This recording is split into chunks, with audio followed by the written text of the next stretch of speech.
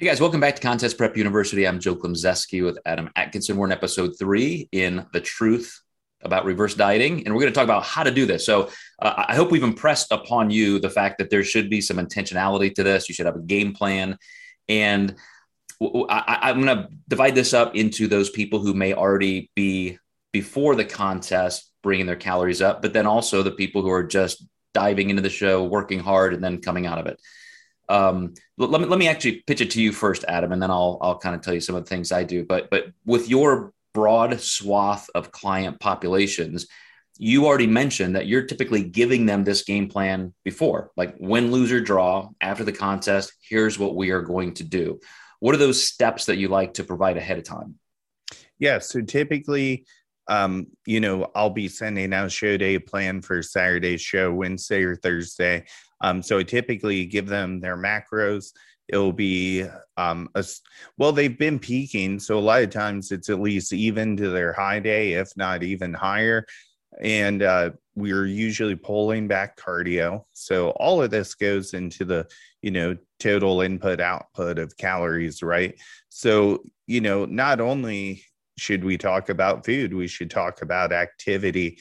I even like to have my clients pull back their training sometimes so that is something I list 4 times a week or maybe 5 times a week on training.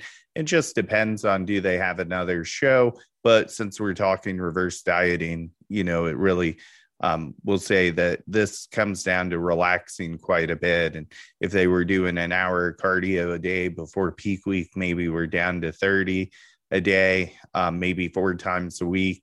So, we modulate pretty much everything to kind of reverse the direction that we were going. I think Lane's the person who coined that term when we were calling it metabolic building back in the day. But I can see why people like the catchiness of that. Yeah. And, I've had contentions about just the grammatical nuance of that, in that, reverse dieting depends how you define diets. If it's just reducing calories, then yeah, you're reversing that. But reversing dieting, dieting also means to reduce body mass. So is your goal to increase body fats? I think that's kind of the opposite of our goal for reverse dieting. I want to mitigate body fat. So it's to me, it's still just a climb back to normal. And I think that's why I think it was Eric Helms and 3DMJ started calling it a recovery process, because you are recovering, your normal post-diet metabolic processes. So, I also will tell people, okay, let's remember the pressures you're under. So let's plan what you're going to do. Let's physically decide. Are you going to go to a restaurant? Are you celebrating with family? Are you going to go somewhere that evening? Are you going to go somewhere the next day? If you just go to dinner and then the next day breakfast and lunch, and again, you can do a lot of damage, as we described, in a couple of days. So let's really map that out. And I think one of the most physiologically appropriate things to do is start approaching food volume as a different variable than quality. So I will try to tell people, look, let's not dive right into sugar. Like, don't go eating 4 fudge brownie sundaes after the show just because you haven't had sugar in 6 months.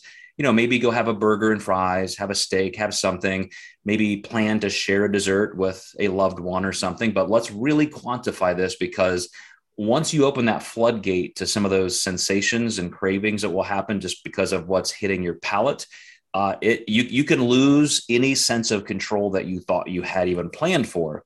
So we've got to plan for the unexpected. Absolutely. A lot of people don't realize, the reason.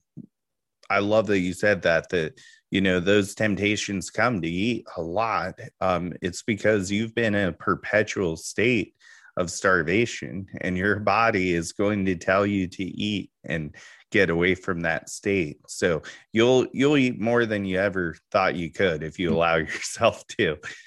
And you can get yourself sick. I mean, I will tell you, just this week, we had a couple birthdays in our family. And so we knew, like, we're going to go out and celebrate this particular night.